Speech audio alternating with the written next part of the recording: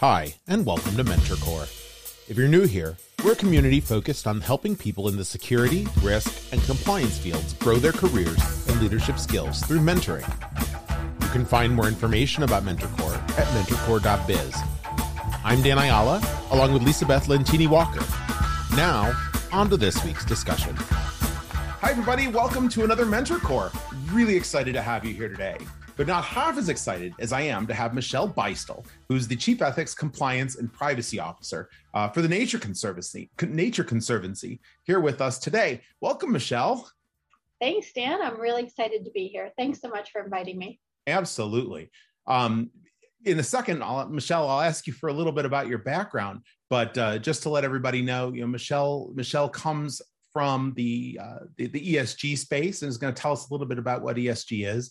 And some context around it, but this is one of those spaces. As a security professional, this is one of those areas that I've really enjoyed watch happen because I guess I'm a little bit of a do-gooder. I enjoy watching us do good things for the world, but seeing it become a key part of what's happening in enterprise has been really delightful over the past few years.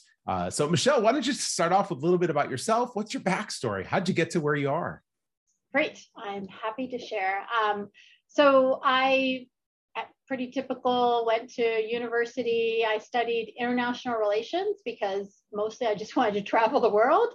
I discovered I didn't have a great capacity for languages, which really then starts to limit your career as an international relations professional. Yeah. What are you going to do when you're graduating in the early 90s? The economy is not great.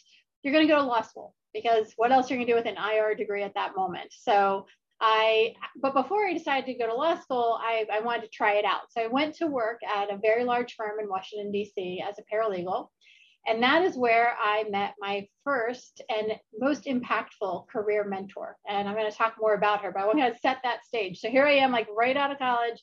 I'm in this law firm. I'm trying to figure out, do I even want to be a lawyer? Because there were no lawyers in my family. I didn't know lawyers. I just knew what I had seen on TV kind of thing. Right. So I'm there for a couple of years and I decide, I can do this. I can do what they're doing. And so I go to law school and I go at night and I continue to work the whole time.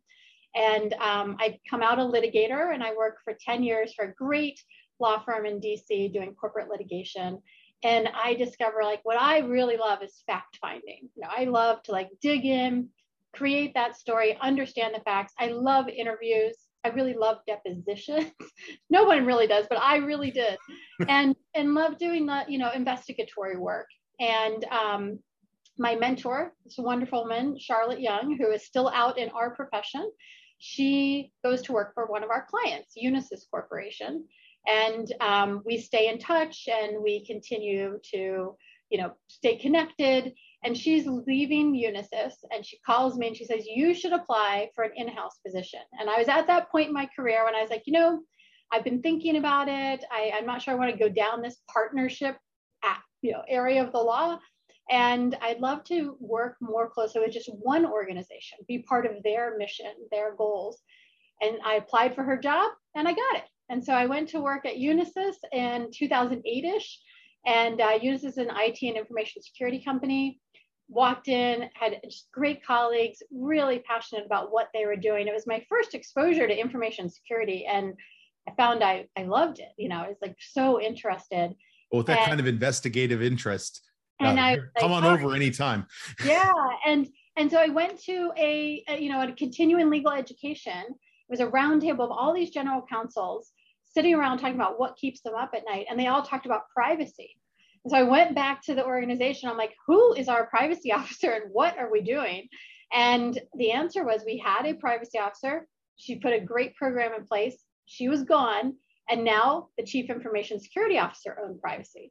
So I walked from my boss's office to her office, which was right next door. And 2 hours later, I walked out as privacy counsel for the organization.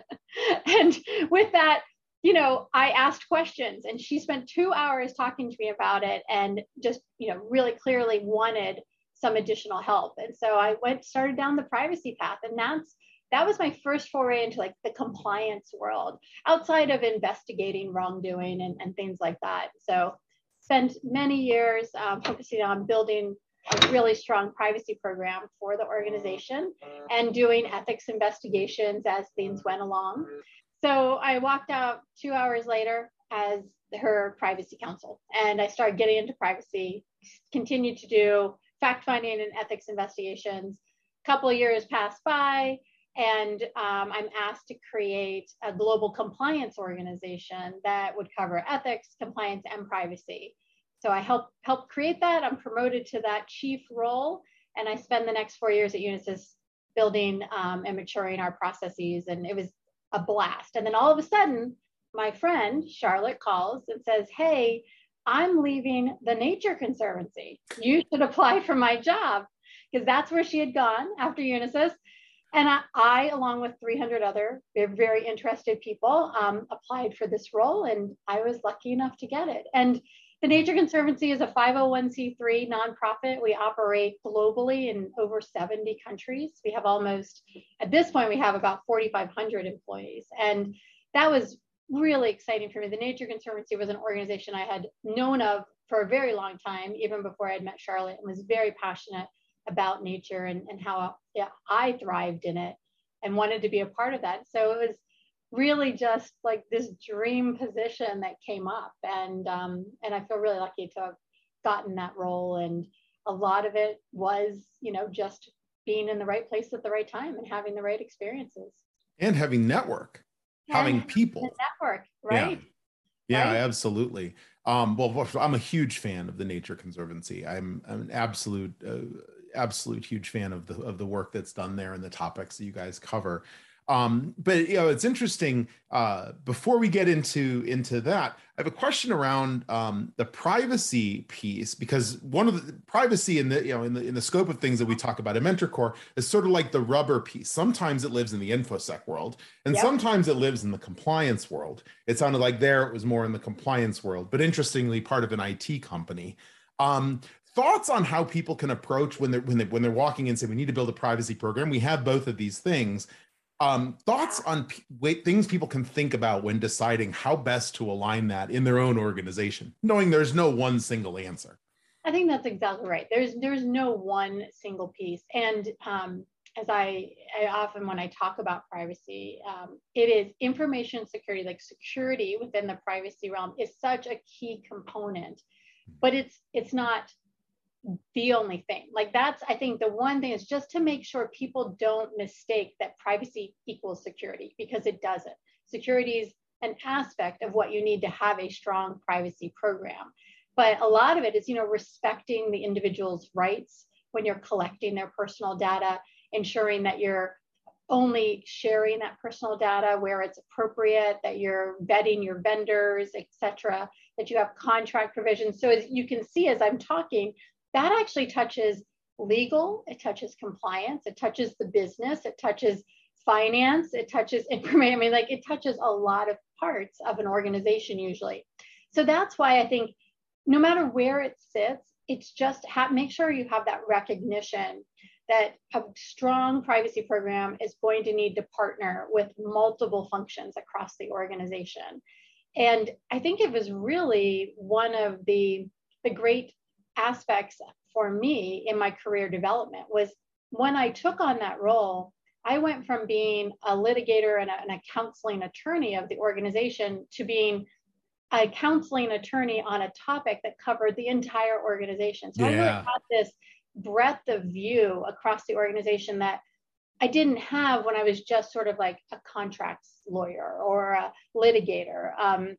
And that's, I think, why privacy professionals, frankly, can often translate their experience into other parts of the organization in a way that maybe people don't expect initially. And that's really fun to see when you're like, oh, nope, I actually know a lot about this piece and this piece because I've partnered. And my motto and something that I've just always strived for is don't be an add-on. If you are a compliance function, don't be an add-on, be integrated into the work.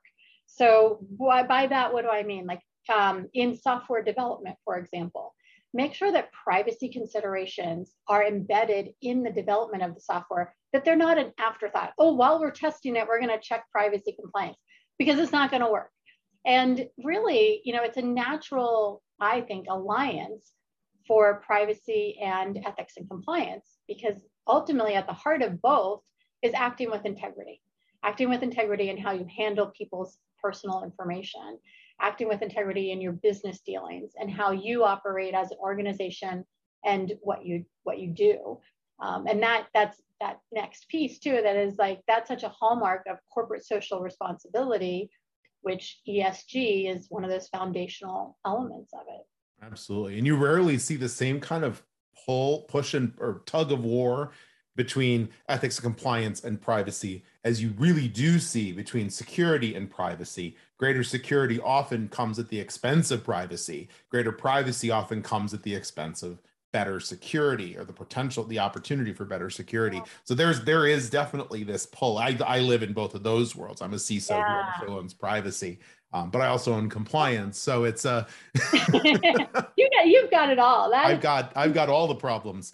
I'm really lucky to have CISOs that were just, truly some of my best friends in the organization. I think that's the key, like quickly realizing and recognizing that partnership is you have the ability, if you do it right, to enhance both pieces, privacy and security. Yeah. And that's only going to result in good for your customers, for your partners, for your organization. And so I think that's the fun part. Wonderful. Well, let's jump back to ESG then. And, an organization like the Nature Conservancy is all about, your fundamental root cause and reason for existence is environmental and social. And so, tell me a little bit about, ESG and ESG in your world, how it plays into an organization where it already is, such a key part. It's so interesting because when in my prior role in a for-profit, publicly traded company, ESG was driven at that time in the early, the 2000s, mostly by investors, by, making sure our investors, our shareholders, they were really starting to push the environmental E part, social, social justice, more like the human rights, your labor, diversity, equity, and inclusion, and the governance, which was great from an ethics and compliance perspective, right? So strong governance, strong policies and procedures. And that we saw in those early 2000s, a lot of investor organizations and activist shareholders really pushing for this, which was a great boon to the ethics and compliance profession, because now we had people outside of the organization also wanting to see this, not just our board maybe. As I think it's matured, we have seen that the impact when we don't respect the environment, when we don't respect human rights and social norms and fundamental rights that are expected across the world, and when we don't have sound governance, bad things happen and companies lose trust. And really, no matter what your organization is doing, trust, you will hear most organizations talk about how trust is so important. Trust in either, if they're a direct to consumer organization, trust from their customers, their consumers. If they're serving businesses, trust that their business partners are going to want to work with them. For us as a nonprofit, trust is critical. Without the trust of our donors and our funders, and our donations and funding come from a variety of sources. There's individual donors, like you and I. There's government funders. We work with governments around the world. There's organizational elements, foundations. All of those are areas where we receive our funds, and they have very high expectations of how we're going to be good stewards of that money and how we're going to accomplish what we do. And our work is amazing, and we have such great results. And please do check out our website for those great results. But the other piece is that it's really important that our donors care how we do it, and that's where ESG is. It's really the how you do your business, that you're respecting the environment, your own personal organizational impact on the environment, and also thinking about how your products or services impact the environment. And then from the social perspective, I mean, we just see And I know you had someone on your podcast recently was talking about human trafficking and the toll on the world of human rights abuses that don't go away. And it's a scourge on the society of and it's so damaging on all aspects.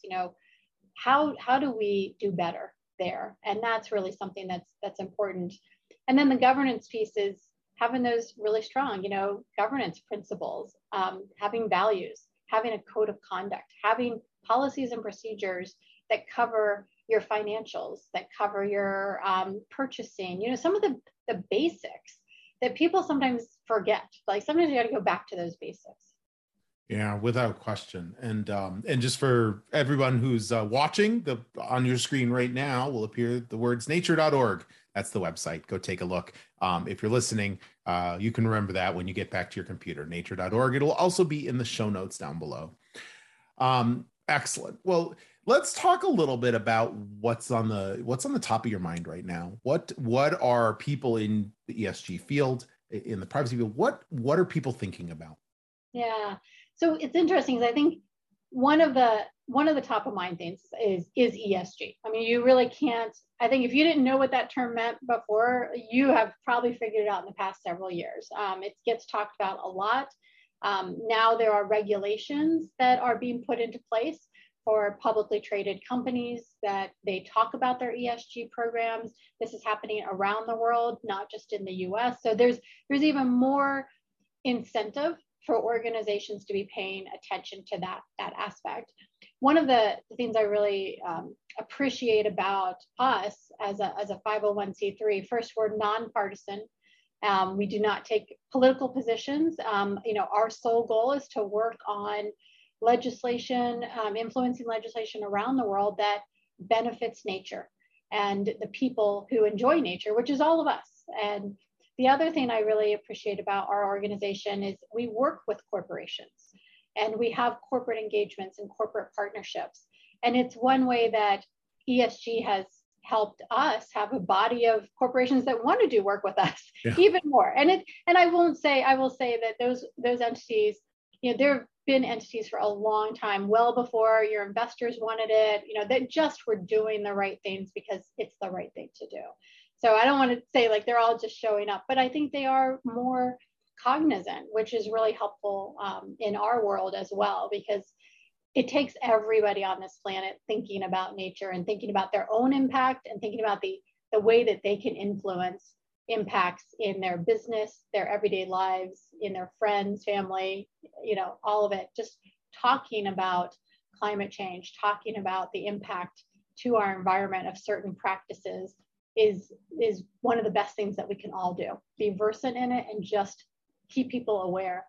The other thing that's on the top of my mind is that resiliency and culture. Having just gotten through parts of a pandemic, I would not say we're out, right? Because we look across the world, like we're still suffering as humankind is still suffering. But certainly during the pandemic, it became so clear to myself and other colleagues within this profession, in the compliance profession, how important having a strong ethical culture of integrity was to how you were suffering through the pandemic. Were you resilient? Could you bounce back? Could you adapt?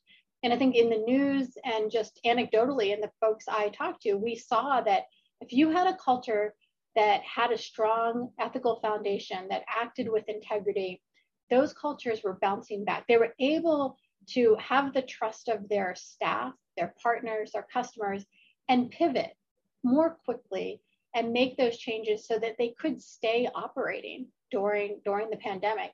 For the cultures that didn't have that, they had distrust.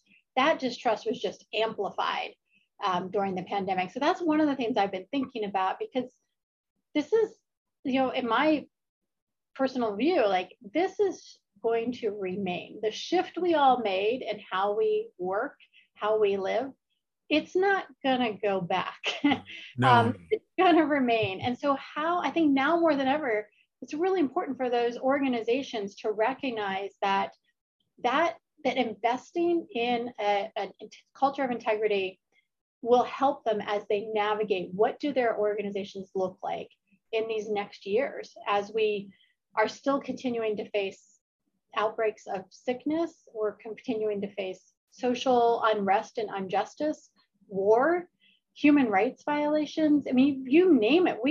There's a lot of stuff in this world right now. The climate change impacts that we're seeing across the world with fires and floods and catastrophes that are impacting, humans and all of the other animals and organisms that rely on the earth, because we're all interconnected. And that biodiversity threat is real. So what are some examples of how you can build that type of an ethical culture inside an organization? Yeah, I think one of the things that the pandemic drove home for me is don't forget the basics. So the basics in an ethical culture, the building blocks of that are set clear expectations, have a values statement, have a code of conduct about how you expect people to behave, have those strong policies and procedures, then train on them. Make sure people know them, make sure they understand the expectations you're setting for behaving with high integrity and operating with high integrity. Mm-hmm. And have we all hear tone from the top, and tone from the top is really important. So you need your leaders talking about that culture of integrity. You need them talking about the expectations for how we're going to operate at the top, but don't forget your middle, because what we hear over and over is that the person's immediate manager is who they often pay the most attention to, who they report concerns to, and who influences whether they stay or not at an organization. So don't forget that tone in the middle. And then the last piece is hold people accountable. You can't go out there and say, here's what we expect, and have your leaders talking about it, and then someone does something wrong on one part of the world and someone does the same thing on another, and you don't do the same level of discipline.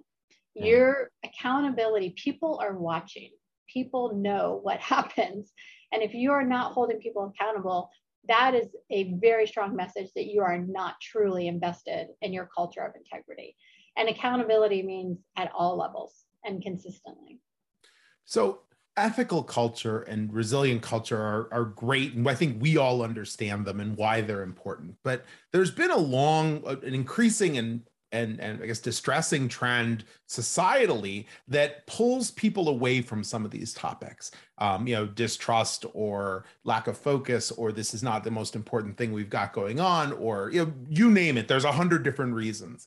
So people in our roles often struggle with how to overcome that kind of societal drag that can either slow or stop progress on these kinds of topics. What advice do you have for people as they get to that point, or how can they start to think about keeping themselves moving forward? Remember that you work for a business, no matter if it's a for-profit business or a non-for-profit business. These entities exist for a purpose, and that purpose can be to make a great and fantastic widget that drives automation, that does all these things, right? Or to better the automation process. That can be to create excellent information security and IT products and services to help create a more secure world. It can be to make an impact on the environment through projects that are funded to combat climate change and promote biodiversity. In the end, there's always a purpose for the organization that you're with. Remember that you're part of that purpose, and make your talking points, your conversation, your efforts, tie it into your organization's goals. We have a set of goals that we articulated a couple of years ago. And every time my team talks about ethics and compliance and privacy, we talk about how acting with integrity, respecting privacy, being compliant with our policies and procedures, how that helps us to achieve our goals. One of the really obvious ones is if you have a low trust, low integrity environment, a culture within your organization, oftentimes you're going to have more employee relations challenges. You're going to have more dysfunction in teams. You're going to have more distrust, churn, the side meetings that happen after the meeting, those kinds of environments. We've all probably been there in one way or the other. The drag on time and productivity it's exponential, and it is completely tied to that trust. If you have trust, you're going to have high productivity. If as soon as that trust starts to go down, your productivity follows and your effectiveness. And so that's really how I think about it is, we are all striving towards that same goal for whatever those are for your organization. Yeah, the so what part of it. We want to do this. Well, okay, that's fine. So what? So what does it do for our customers, for our mission, for our goals? Right. So what? Absolutely. That's great. Question, by the way, I asked What's that all the time. Like, that's one of my favorite questions. I'm always like, so what? Like, so what? What's the answer to the so what question? Exactly. I'd like to invest $1.3 million in a new security monitoring system. Okay. So what? Does that mean I can't sell more? So what if I don't? Right. It's a wonderful question.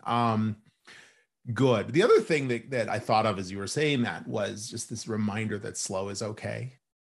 Things don't always move at a rocket pace, and slow measured forward progress isn't failure.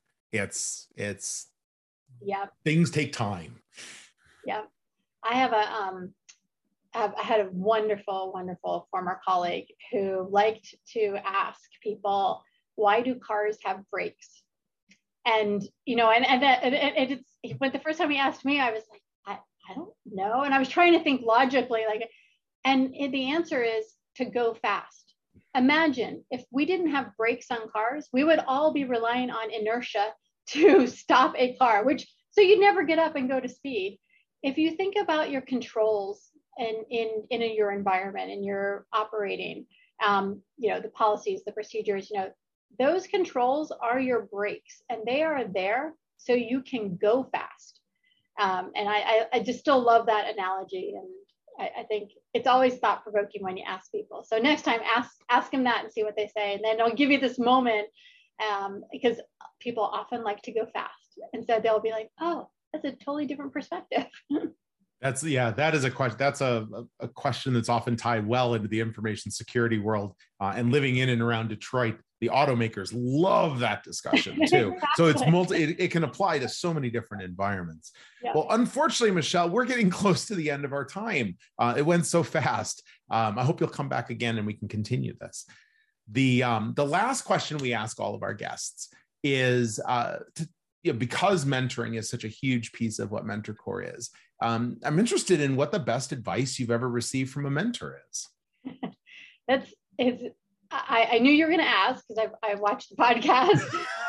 This is not a surprise. I'm so excited to share because, as you could just hear through my telling, my life, I don't even know, it's hard to imagine where I would be had I not, had the benefit of an excellent first mentor in my career, and then many subsequent mentors that have been amazing in my life. And it's one of the things that I like to do in giving back, because I've had just such a great experience. But the best two pieces of advice I got was be curious and listen actively.